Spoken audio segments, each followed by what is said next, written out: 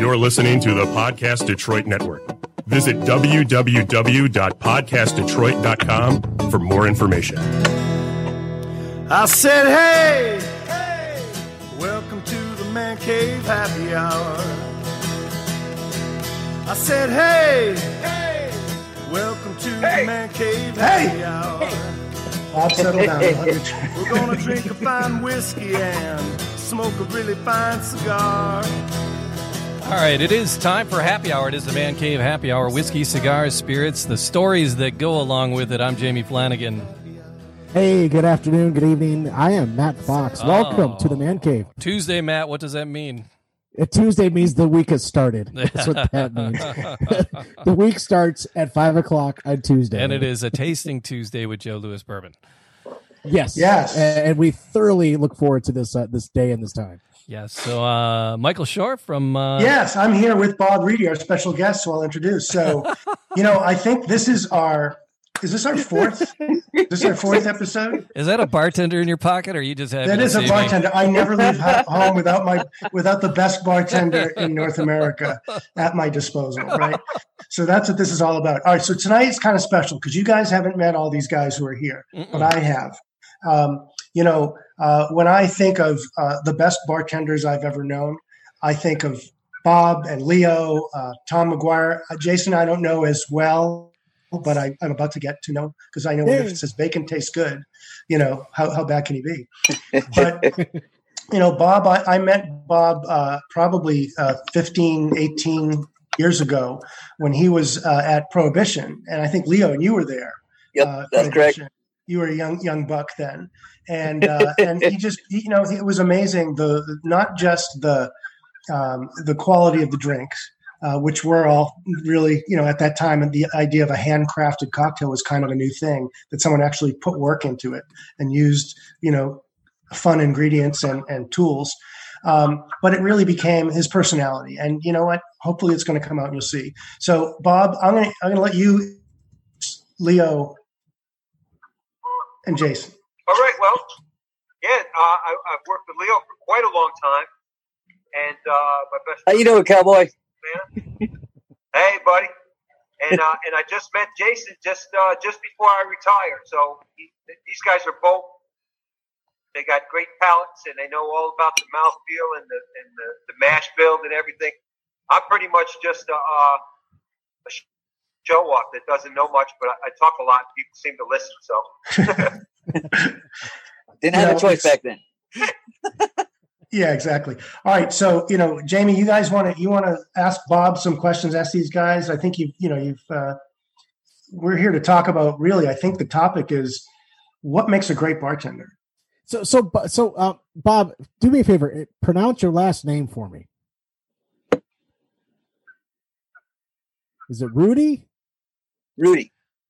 All right. Fantastic. So you're a retired bartender. What is retirement like for a bartender who has, and Jason, you correct me if I'm wrong, you had shared with us that his last drink poured was auctioned off for charity, and to be able to auction off a drink like that for $7,000, what does it take? You're in retirement, Bob. What does that mean when someone actually ponies up for $7,000 for your last cocktail? Can you hear us? Michael, can you repeat that one for me? Okay. So Jason was telling how when you retired at the big event, the last card went for a charity. What's that for you? Honestly, it's coming to light. A lot of people didn't know it, but it's probably one of the worst bartending nights I've ever had. I had such a panic attack. 45, 50 people looking at me. I had to go to the bathroom. I felt like throwing up. The next day afterwards, I got off social media, and I hadn't been on it until about 2 weeks ago. I found that I'm not what is it? I don't know. I get panic attacks. Well, look at this guy in action, right? We're looking at pictures of you, action shots. one of the things that I've always kind of relied on, because I'm not a sports guy, and we don't like to talk about politics and all this other stuff at the bar. So I'll tell stories. I've had quite an illustrious dark side of my past and crimes and fun stuff, and I bring certain tools. I don't know if you got any video here, but when you show up with a, I didn't get the belt together. It's all in pieces. I'm redoing it. Yeah, we're going to talk about the bat belt. We really are, but tell us about some of the trends that you've actually recognized over the past number of years, 40 plus years. Some of the trends that you've witnessed. What has changed a little bit, or one of the biggest changes? Yeah, when I started out, I started out in 77. And back then, when you would make an old-fashioned, you would make it with a big chunk of orange and one of those red dye number 2 cherries and some whatever, Seagrams or Jack Daniels or Jim Beam, whatever you had. Sure. And as it progressed and I kind of feel like the whole world was there for me, because as I got tired of making it one way, they come up with a new plan.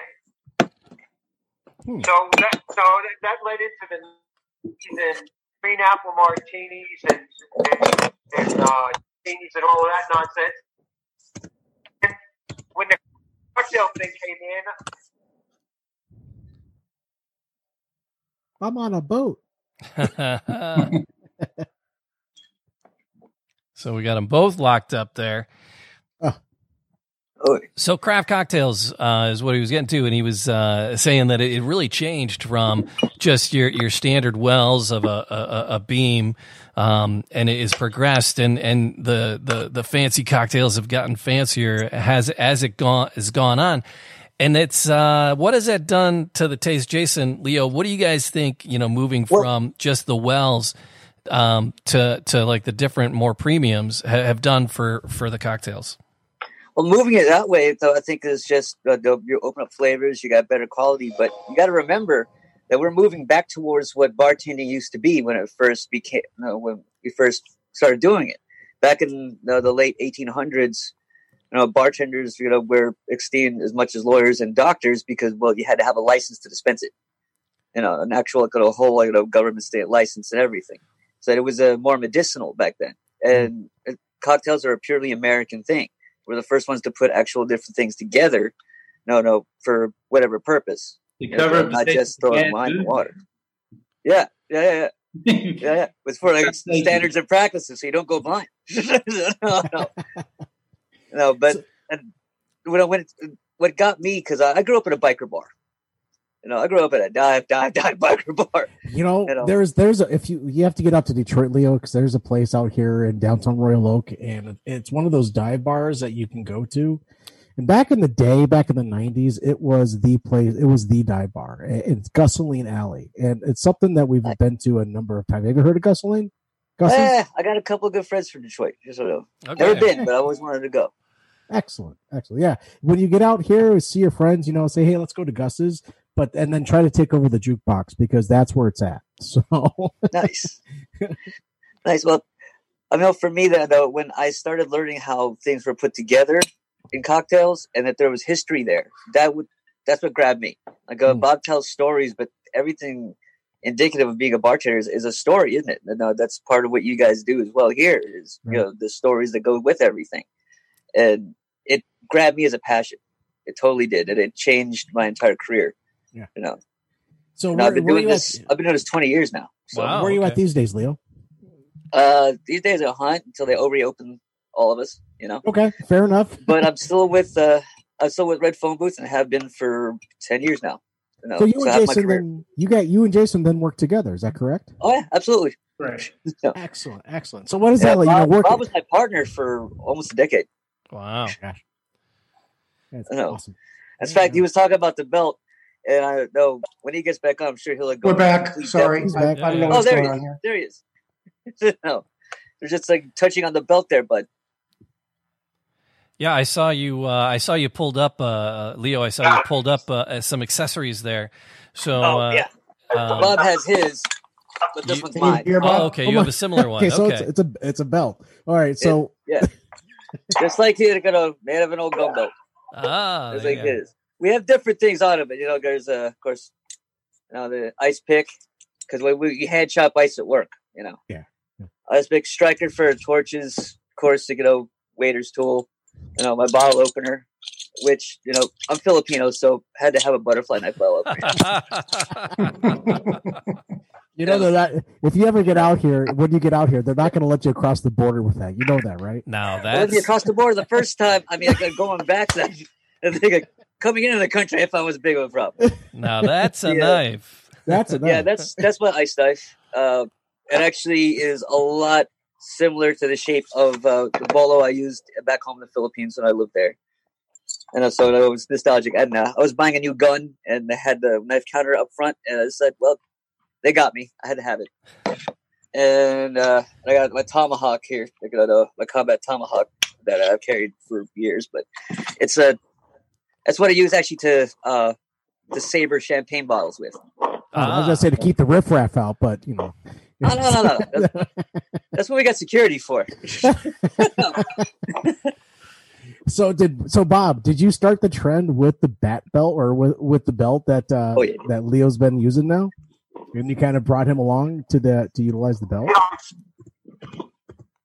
was working at the Ritz-Carlton, and the Salmonier there had a leather, like a Leatherman pouch with his wine key on it. And then it's probably a lot easier if I had the belt, but it's all in pieces. It's all over the house. I got this bottle opener from David Cassidy from the Partridge Family a million years ago as a kid, right? And I wanted to incorporate these two things into my uniform, but I was at the Ritz-Carlton, and I really couldn't put a lot of stuff in my pocket because I had ashtrays in my pocket. I figured somebody smoked a cigarette. I take a cigarette, put the ashtray out, cap it, give a fresh ashtray. It's always a trick, Kept a lighter in each pocket so I could light two people's cigarettes once, and if there were three of them, I'd juggle. So after a while, this belt thing came along. I've always been a boy, and I've always liked Batman. And so I built the thing into the buckle that would hold the card, and awesome. It just kept coming and coming, and people liked it, so I kept at it. Killed my back, but give the people what they want. So is that what inspired you to start working with fire more often, or you lighting the Coke cigarettes? How much did it weigh, Bob? 17 pounds. Wow. It's a heavy 17 pounds, but it's a heavy song. 3 hours and bad packaging, like more expensive. Yeah, so you're lighting people's cigarettes. Is that what inspired the usage of the fire with your cocktails, or is that something that just kind of progressed over time to start adding smokiness to the drinks that you were doing? Did you hear that, Bob? No, I couldn't hear that one. The question is, did cigarette smoking inspire all the use of smoke and flame? No, it was smoking something else, honestly. Fair enough, Bob. But I figure if you were going to use a torch, why would a bartender want to use like a Chef Brûlée torch to light wood on fire when he could put dragons on it and make it look like a fire-breathing dragon? It was let's see how much fun we can make it, Nice. But my cup would always say, might be whiskey, So for me, it was all about the toy. Kind of like my guitar playing. I got a million pedals. I don't really know how to use them. I don't know how to play guitar that well. But boy, I got a lot of gear that's fun. And I used to. That would be the first thing that I would do when I'd bring somebody new in. It would be like, Bob, where's your belt? And that would be. It would leave like, oh my God, that guy's amazing. All right, so Jason, it opened a lot of doors for me. It really did. Yeah. So Jason, Leo, when you're pouring a cocktail. Or someone's trying to pour a cocktail at home, what's something important that simple that they forget about generally? In a cocktail? Yeah. Measuring? Yeah, quantity. I have no idea what you mean, but my liver's keeping up with me, so we're good. 1, 2, 3, 4, 5. There's enough. It's a 5 count, right? That's yeah, something like that. When you're making a cocktail, I mean, if you don't, it's like there's only 3 ingredients. If bare bones, there's only 3 ingredients in old fashioned and Manhattan, but people mess it up all the time.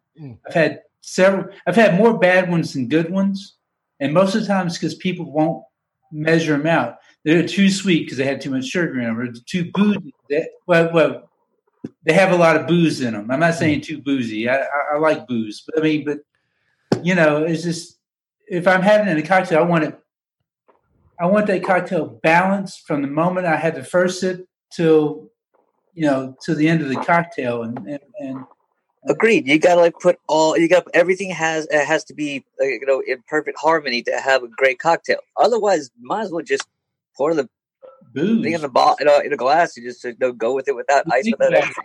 You think about it, when you're making a cocktail, you put you got your amount of alcohol, then you have, like, if you're doing old fashioned, you're doing your alcohol, then you get your bitters, which there's a lot of stuff I don't do that Bob does. He sets things on fire and tries to, he's making sure the insurance policy's paid up on the bar because he's doing things on fire. Opa! Yeah, why not? And I'm sitting here and I blend my own bitters and I do stuff like that, and I make my own different syrups and simple syrups. So the thing is, when you're making a cocktail and you don't get those measurements, they don't have to be exact, but pretty close to exact. The dilution of the water or the dilution of the cocktail when you stir it, I mean, you're going to come up with a not balanced cocktail. It's going to be lacking or missing something. So Jason, you're at the Red Phone booth, yes? Yeah. And you were telling me earlier a little bit about how you came to be at the Red Red Phone booth. So I keep wanting to say Red Door, Jamie. Why is that? We gotta there's a blind pig in Detroit called the Red Door. Yeah. We had one in Atlanta too, and it got completely different place. Different game. But Jason, you're originally from Kentucky.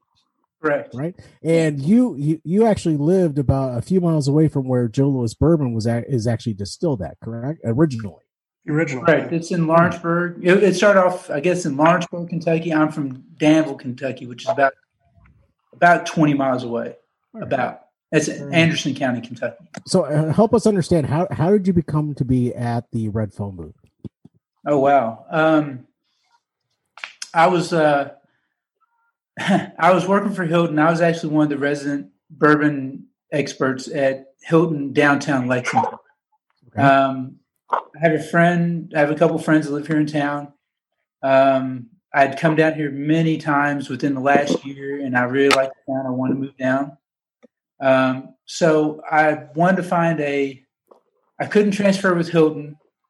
So I was looking for something that would be comparable. So I actually Googled private clubs, and Red Phone booths came up. And I went through them. I went through the whole thing. I read their dress code, and I walked up to the club, and I didn't have a code to get in. The doorman was standing there. It had to be Scotty, one of our security guys. Don't you need a code to get in? You need a code to get in. You need a code to get in. Yeah, you need a code to get in. You got to go in the little Red Phone booth. Well, phone number. As he tells you, though, the way he presented himself actually got him through the door. Yeah, so I knew the guy worked there because he had a towel hanging out of his back pocket. I'm like, this guy must work here. And I look at him and say, hey, look, man, my name's Jason. I don't have a code for a door, but I'm a bartender from Lexington. I wanted to talk to the bar manager. He goes, okay, give me a second. He walked in, and I can't confirm. I asked the bar manager about her. Her name's Ellie. I said, so apparently he pretty much told Ellie, hey, this guy's out here. He's pretty well put together. You should talk to him about a bar job. So, and my thing was, I walked in. I just handed her my recipe book. I said, hey, this is me, and I'm a bourbon, I'm a bourbon guy from Kentucky. Yeah. And I kind of email, sent her email off my phone, resume, and then the very next week she goes, you're hired? It's like, cool. Very nice. What was best about that is that, I didn't know who the hell he was for 2 weeks. I'm the head bartender there, and I'm responsible for training everybody. And your last cycle is actually through my well, on my position on the bar. And one day he just shows up. I'm like, I saw his name on the schedule. I'm like, who the hell's this guy? No. Then he comes in, and I'm like, man, he's tall. How tall are you, Jason? I'm 6'4". And how tall are you, Leo? Okay. 5'2".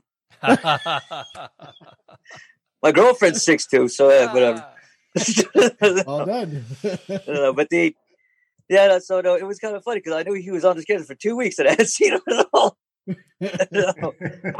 But I'm glad because he comes on and he's always been an asset, always been a great guy behind the bar, and I know that while I'm working on my end, if he's on, you fit in right with the team. I know things are taken care of behind me. Nice, thank you. So, can we talk about what's going on now? Like with all these bars shut down, and how are you guys doing? I'm all right, but the company they did put in for us for unemployment insurance. Fortunately, for the rest of the team, I was more worried about the guys than I was me. That I was fortunate enough after doing this for so long, I had some put away to be okay for a while. And as far as food and everything went, people were really scared when this first happened. But I also but my parents grew up on farms, and we're all outdoors and outdoors with people. So just in collection, I probably got enough provisional food for 2 years just in storage, from all camp gear and everything. He's got it saved up from Y2K still. He was betting on Y2K. You got that Y2K rations. I was a kid. I was already a kid during Y2K, so I actually do have some MREs back there left. I think my statement was I just became Y2K compliant. Now this happens. What's direct deposit? I don't know. So, Bob's got it made though. He was already unemployed, retired, and he's sitting on the boat. That's right. Yeah. Well, we're raring to go back to work. That's for sure. The guy I got out of it. Yeah. So guys, now talking about cocktails and making a cocktail, how important is the glass itself? Glass really depends on what you're putting in it. Because some glasses are designed for certain things. Like, for example, a snifter designed to hold the aroma in, and the bit of angel share that you lose, because even though it's out of the air, it's a very minuscule amount, but the alcohol does evaporate. Right. But alcohol does carry flavor with it. So when you sniff it through a snifter, your olfactory senses aren't bombarded as hard. But also when you sip, it'll get into your mouth and to the top part of your nose, which most of the time when you actually get the nose off a cocktail, you don't really go through your nose, but you kind of breathe through your mouth and out your nose, and you get more flavor that way. You can discern things that way better. So you're kind of breathing, you're kind of tasting it out of the back of your nose almost. When you breathe it out, it's coming. Your olfactory senses are right there, but when it hits the back of your throat, you're not tasting it in your throat. You're tasting it in your nose almost. Is that a fair conception? Absolutely correct. So, but certain glasses are designed for things like that. The whiskey tasting glass, either kind of like shaped like a tulip. Yeah, those Glencairn. Only without a stem. Glencairn glass. There's one right there. Yeah. So or you guys got regular rocks glass, which is my preferred one, but I prefer my spirits neat most of the time. This one was clean, so I grabbed it. I drink bourbon out of a paper cup. It didn't. I mean, actually, we have in the parking lot. Paper cups, plastic. I don't care. It's bourbon. Come on. There's a reason why Red Solo cups sell so many. I'm joking. I mean, if you want to be pinkies up, I mean, that's fine. I mean, Southern boys. I heard it. You can take the boy out of Kentucky, but you can't take the Kentucky out of the boy. No, I tell you what, man, I've been to so many bourbon tastings and been to so many barrel picks and stuff like that, and where people talk about when you smell the glass and you're tasting the bourbon and people. I love my favorites when they say the suggestive selling is the don't you taste the nutmeg in there? I was like, yeah, because they dumped all that nutmeg in there, you know. It tastes like shaking hands with an old friend. All right, so you guys have not had a chance to taste Joe Louis bourbon, but I'm going to make sure that we get your addresses and we get some samples sent to you, because That'd be awesome. Thank you. That'd be great. because it's actually it's not available yet in Georgia directly, although you could order it online for shipping. But, Did they already release it in Detroit? yes, the first it was released this month, right amid COVID-19. In the 2 or first 3 weeks market, ago? and that's why we're doing these, because we can't do any other events or tastings. Now is it? So we've been doing conversations with this, and in 3 weeks, it's already in over 300 stores, retail stores. So is it? It's a 9. Now I know the original was an 86 proof bourbon, almost like a Old Forester type. Is this more like a? This is 90 proof. Okay. The mash bill is 66% corn, 14% rye, and 20% barley. It's crafted in pot still, so no heads or tails. Those are all discarded. It's just the heart.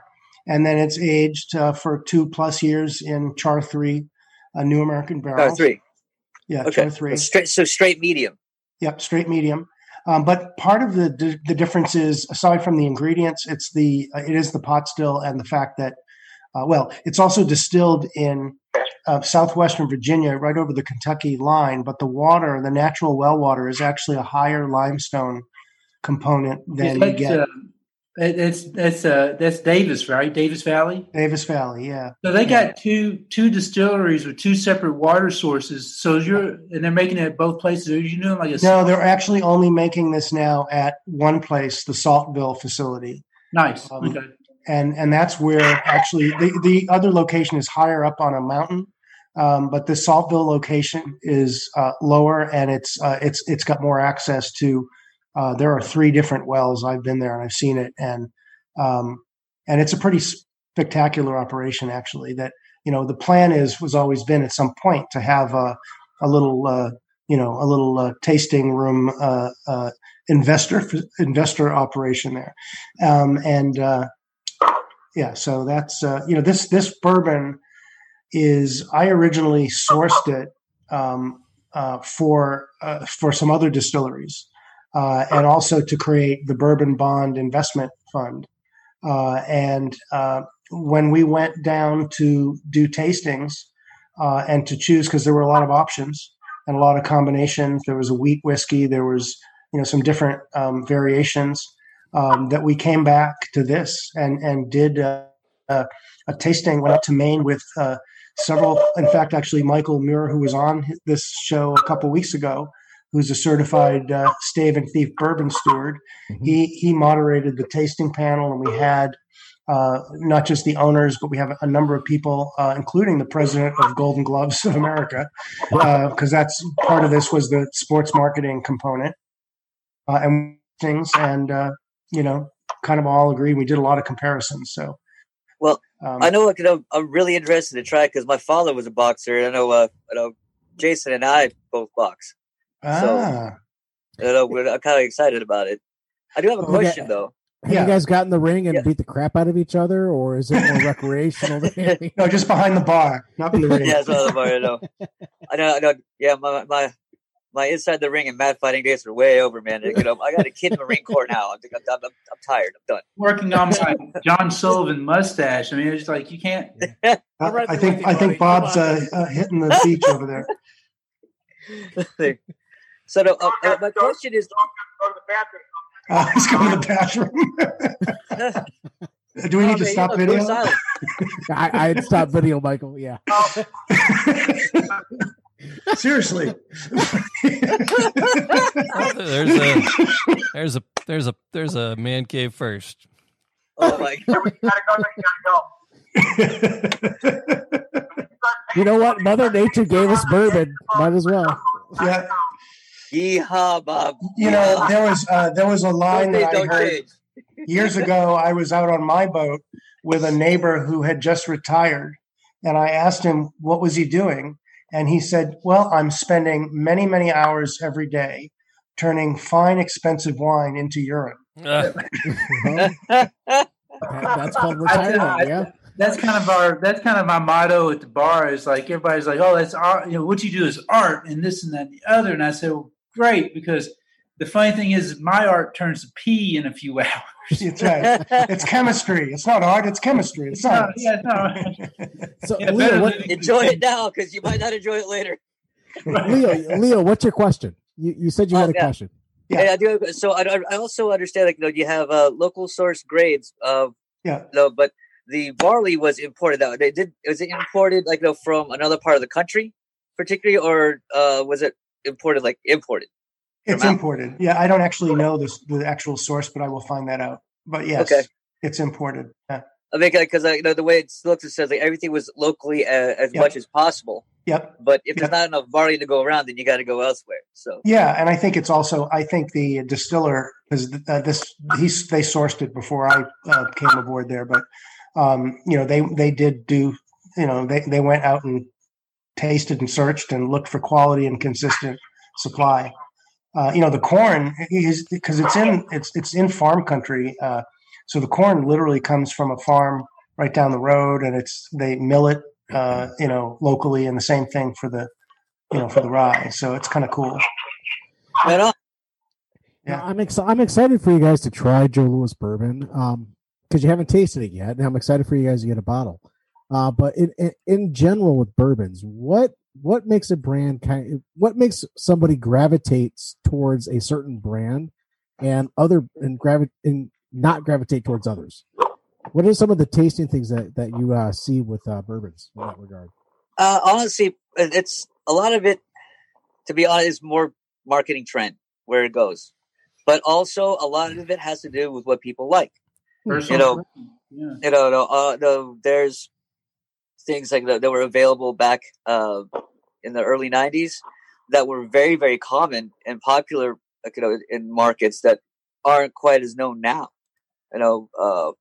For example, would be Weller Reserve.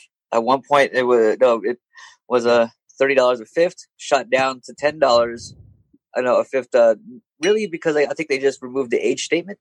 Where if I'm not correct, there might be more factors to that. But that was probably near 20 years ago, and then bartenders, we started to go like, well, this stuff's still good juice. So we started hoarding the shit out of it. Yeah. And I had a nice side business, running that inside the city lines, because you could get it inside the metro, but you could get it out where I live outside. And I buy a bunch of it, and I could either gift it or sell it to my bartender friends. And I paid taxes on that. If anyone's listening, you're saying. Of course you did.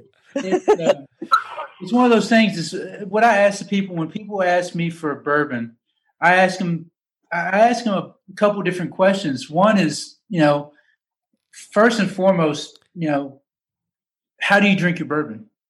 Are you drinking it in a cocktail? Do you want it? Are you drinking it on the rocks? Are you drinking it neat? There's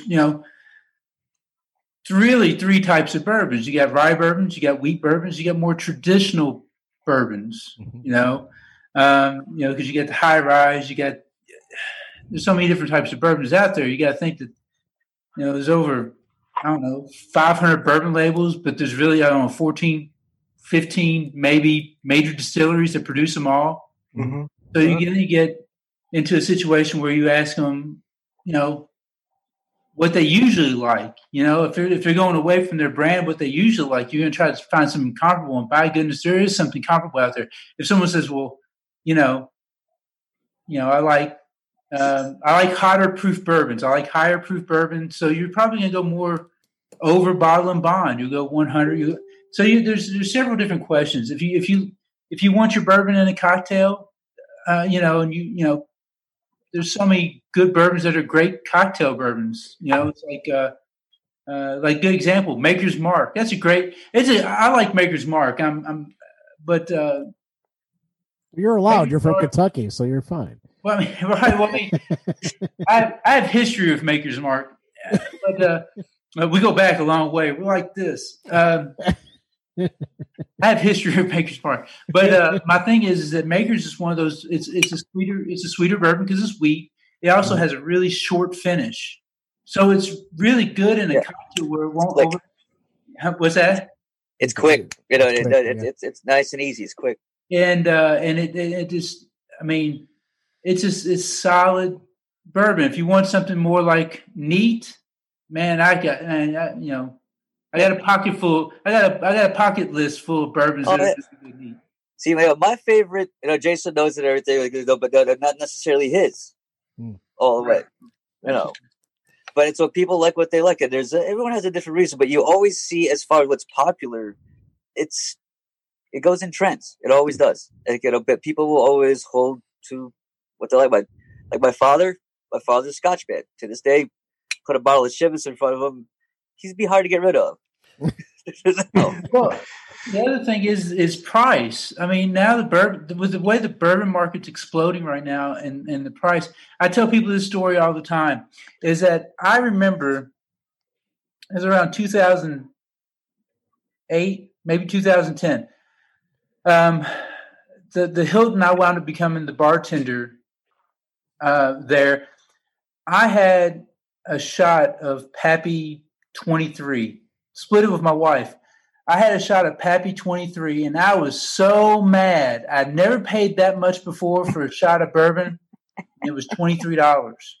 And that was great. I mean, now that 2-ounce pour, would be $250.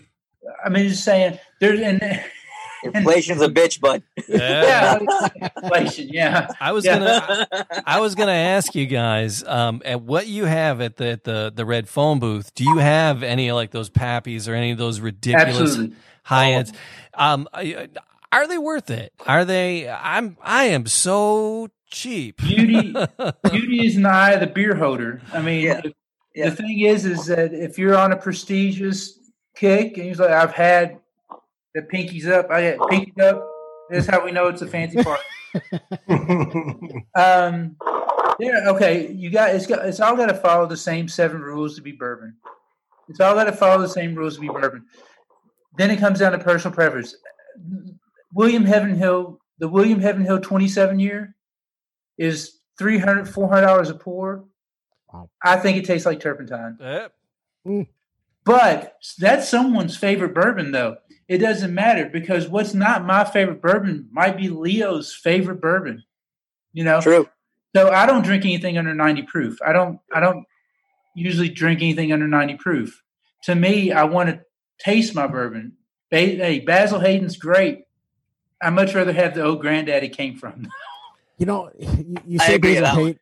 You say Basil Hayden. My go-to on the Basil Hayden is the dark rye. Okay. On the Basil Hayden, it's one of my favorites right now. But I actually have a question for Bob. In retirement, he's not listening right now. So, Bob, are you listening? Yeah, Bob. Hey, Bob. Yep. What's your daily go-to right now? In retirement, what is your daily go-to bourbon drink that you're enjoying? Either Four Roses or Evan Williams. Lately, my liquor store's been out of Four Roses, so I'm a fan. And it really doesn't matter too much to me. I've got an easy taste bud, and I really don't. I mean, I can get behind anything if I drink it long enough. It seems I like it. It's easy. I drink a lot of it. I like it. That's a fair statement. The guy that is distributor for Randall is Randall Roberts. He's our Four Roses guy. We became good friends, and I've sold that ever since Prohibition as my well liquor. And I just make it part of my spiel. I say when I reach my right hand down, we've got 2 rails. Usually it's vodka, gin, rum, tequila, triple sec like that. Well, I start the second rail with Four Roses because that's what my right hand is going to reach for. And I'll tell people, you know what? If I reach down and there's no Four Roses there, guess what? I'm going to go for another bar. I'm not going to work there anymore. It's just part of my shtick. You know what I mean? Love it. So Evan Williams I can drink anything. Yeah. we've actually, the Man Cave Happy Hour, we like to taste different bourbons, give our own taste profiles.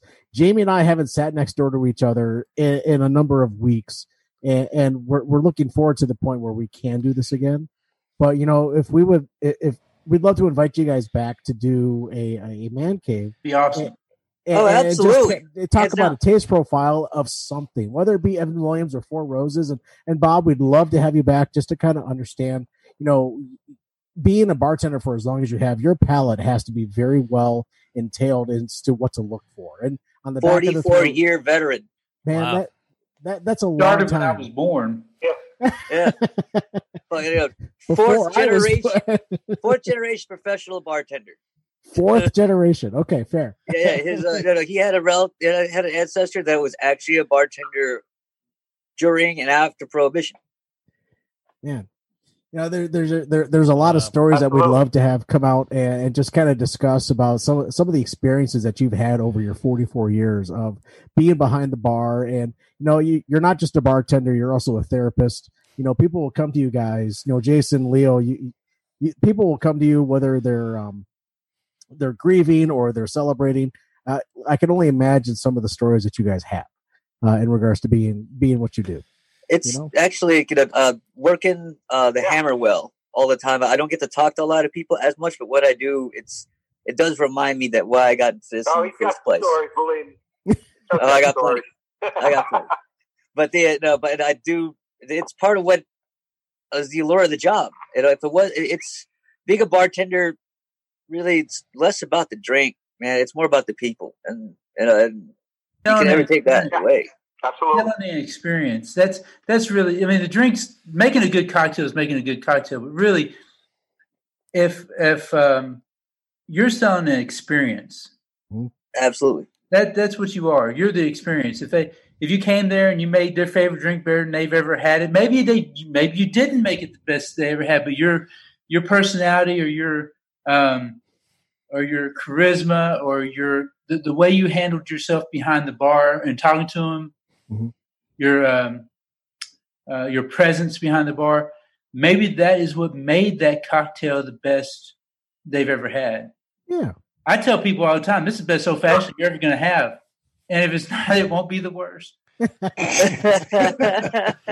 a great disclaimer, my friend. That really no. You got to say it first, and then you make the cocktail. I mean, we all when we're working, Bob makes his old fashioned his way. Leo makes his mine, and I make mine my way, and I mean, we all have our little different ways we do it. And when I put it, I said, they say, "Do you make good old fashioned?" I said, "Best one you'll ever have," and then I'll make it. Hey, make that cocktail. Like name that tune. Make that cocktail, and you go and you make that cocktail, and you're like, "There you go."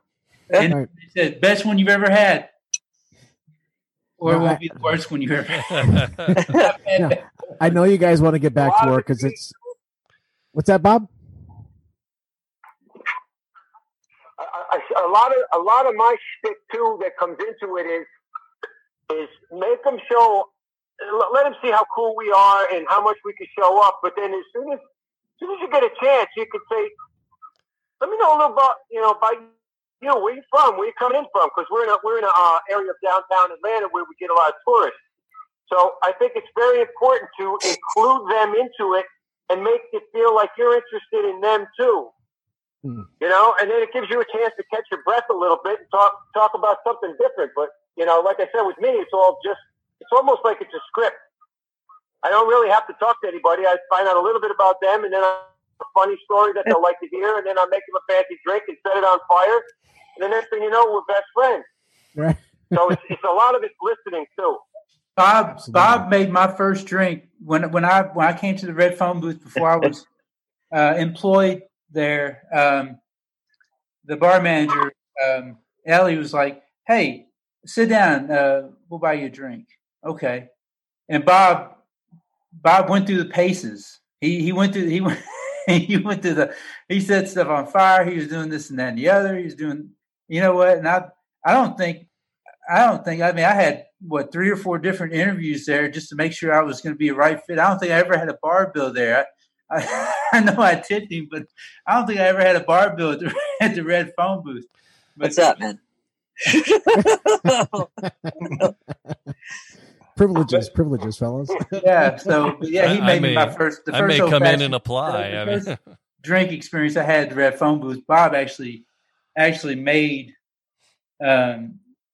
made for me. So it was pretty cool to my first experience at the Red Phone Booth before I became employed there, and the way everybody acted behind the bar and the personalities that were behind the bar, and I was like, you know what, my ego will fit just well back there.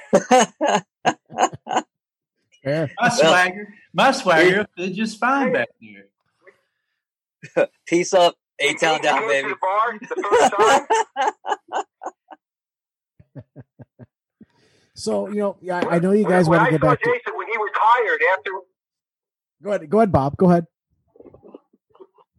Yeah, when I first saw Jason after he was like the first night I walked in and he was behind the bar. Like I'll be honest, my mind's going. I forget things. I don't know where I know people from, but I knew that I knew this guy, and that I ran up and gave him a big hug. I'm like, oh my God, I'm so glad you're here. And I didn't even know where I knew him from. Wow. But I knew that we had a connection. So I think that's an awful lot of it is family. Yep. Bob was so awesome too, because we were getting crushed. The first night I worked there, like the first night, and I was a training bartender. I mean, technically I was, hourly. It was my second day training, and I get in there, we were getting crushed. And Bob has these 3 things on fire. He comes up right in my hip. He goes, "You're effing amazing, man. I love you, dude, man. I love you." And then of course the whole night was over. And that was and he looked at everybody. He goes, "You're getting full cut tonight. You're not training. You're not training as a bartender." So my second night there, Bob and Parks, the other bartender at work, they made sure I got full cut of the bar instead of training pay. Wow. That night. But Bob, he had 4 things on fire. He came up, he was like, "Hey man, you're amazing, you're awesome, dude." And he just gave me a big hug. And after the night was over, man, and it was the first time I'd ever been working in a situation like that where people weren't intimidated by me, by the new guy, and they made me feel so welcome. And to this day, there hasn't been anybody there that has made me feel management staff, Greg, Steve. They've always made me feel like I was part of something. That's the point. Is it makes me want to come to work, and it makes me want to get crushed. Mentally challenged. Welcome to the team again, bud. Thank you. Yeah. That leads me to my question. The last question I have for you guys, is, I know you want to get back to work. Bob, I know you're retired. You're enjoying your boat. I see you towing around the river. That's awesome. The lake is treating you well. But fellas, you want to get back to work. And what are some of the things that you might see different with this whole social distancing that we're going through right now? What are your thoughts of the future of the bar industry, of people hanging out at the bar? Because I can't wait to get back to the bar personally. There's just so many things we want to do. I haven't wanted to drink a beer in a bar so bad than when I was underage. Yeah. So what I say is also just it's gonna be different, but I think in a good way. Honestly, I try to be optimistic about it. Where, again, it's not exactly resolved, the situation that we're in, right? And the nature of that particular virus is that it evolves. So eventually it's going to happen again, and that's just the reality of it. And I know I lost my physician to SARS back in the day. When he went back to mainland China, and he never came back. So, and it's the same type of virus. It's evolved over the years, of course. So I think what I hope is for our industry is that maybe at the very, very least, we have the appreciation that we can be there as people, because we've always gathered. We're a social being. All of us. Even those who like being isolated need some contact to somebody. And bars have always been a gathering place. Taverns, restaurants, all the roots come from people being together and gathering and doing what they do. Mm-hmm. So hopefully, I think that we'll have more appreciation with that, and that, well, yeah, damn it, man, I want to go back to work. I miss my team, and I miss going to work because I got a lot of stuff to do out in my property, but it ain't like having a job. It's not the same. And it's not. Also, you miss the people you're with because you're with I'm with them more than I am my own family. I'm with them almost 80% of the time that I have. Mm-hmm. And you form those bonds. They become your family. Yeah. And I miss them all. So, and thank you for that. I really appreciate that, Leo. There's, our bartenders, our servers, they live their lives on, taking care of people. And, there's a friend of ours close here in Detroit that created a website called Go Tip 'em. Not sure if you've heard that or not, but bartenders can go in and register themselves, and then folks can go in and tip their bartender as if they pour themselves a drink at home, and then you go and you tip your bartender a couple of bucks, right? And that is actually represented throughout all 50 states in the U.S. Yeah, we got that here in Atlanta too. Yeah. So there's just so many nice things that folks want to do for each other, but they love their bartenders. So thank you for doing what you do. Because you keep us humble, you keep us happy, right? So, and thank you for the drinks and the conversation. Cheers, gentlemen. Appreciate it. But boy, cheers. And I can attest that these bartenders have made me happy over the years. Thanks, Michael. So if somebody's in Atlanta, if somebody comes to Atlanta and they want to go to the Red Phone Booth, if it's a private club, how do they make their way there? How do they get that code? Well, if you're staying in downtown Atlanta, all the major hotels, ask the concierge. Otherwise, come down to the Red Phone Booth, ask around to the bartenders. Or, hey, you know what? Find one of us. Yeah, find one of us. We're not really hard to notice walking around downtown Atlanta. Right on. Fortunately, they're all very reachable on Facebook and Instagram. Yeah. So the passcode is 86. Put my phone number up on this web. I don't care. Yeah.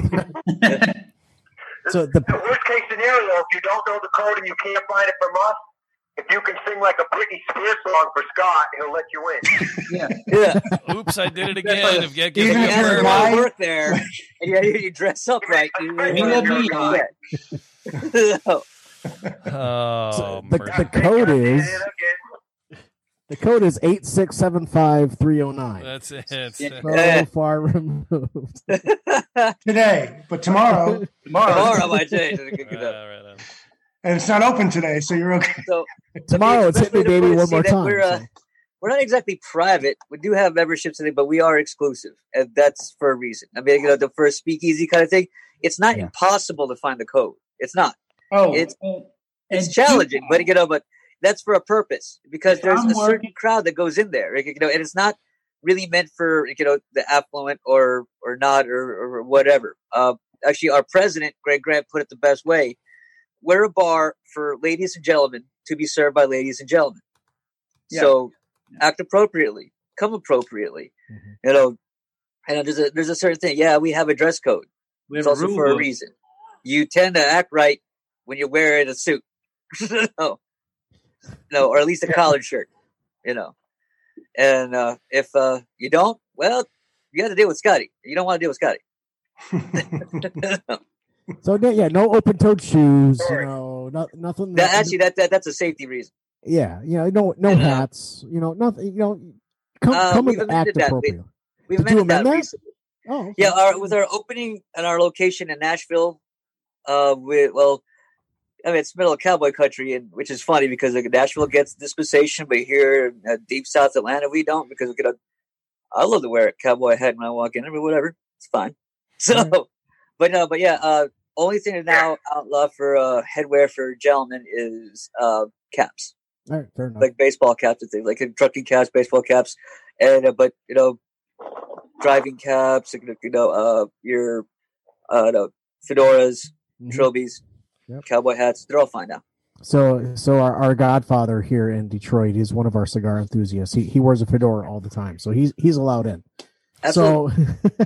So, I'd love to learn more about your cigar programs that you have going on there, in Atlanta and in Nashville. So, I'd love to reconvene with you guys and just have more of a conversation and just kind of make this a regular thing with you. What do you think? Absolutely. I would love that. Cool. Yeah, me too. Yeah, thanks, Bob. Awesome. I'm in. So He's in. Hey, I want to thank you, Bob, because I hit Bob up today just last minute and said, "Hey, what are you doing?" And he said, let me round up the posse. So I thank you. Love you, brother. Oh, it's my pleasure, man. I love you, Michael. I love you. We've been together a long time, you and me. Yeah. Longer than I would like to admit to. Right on. Yeah, so for Joe Louis Bourbon. I'm really curious about the podcasting thing. I want to do that myself, so this is great. We can help. Well, if you're going to do it yourself, you need to figure out how to get on Zoom. Dude, I've been on Zoom 5 times this week, and I didn't have a problem. I think you've been flagged as a security risk. That's what it must be. It must be. You're flagged as a security risk. That's me. I can't wait to try to booze. Try the Joe Louis Bourbon. What? Oh, look.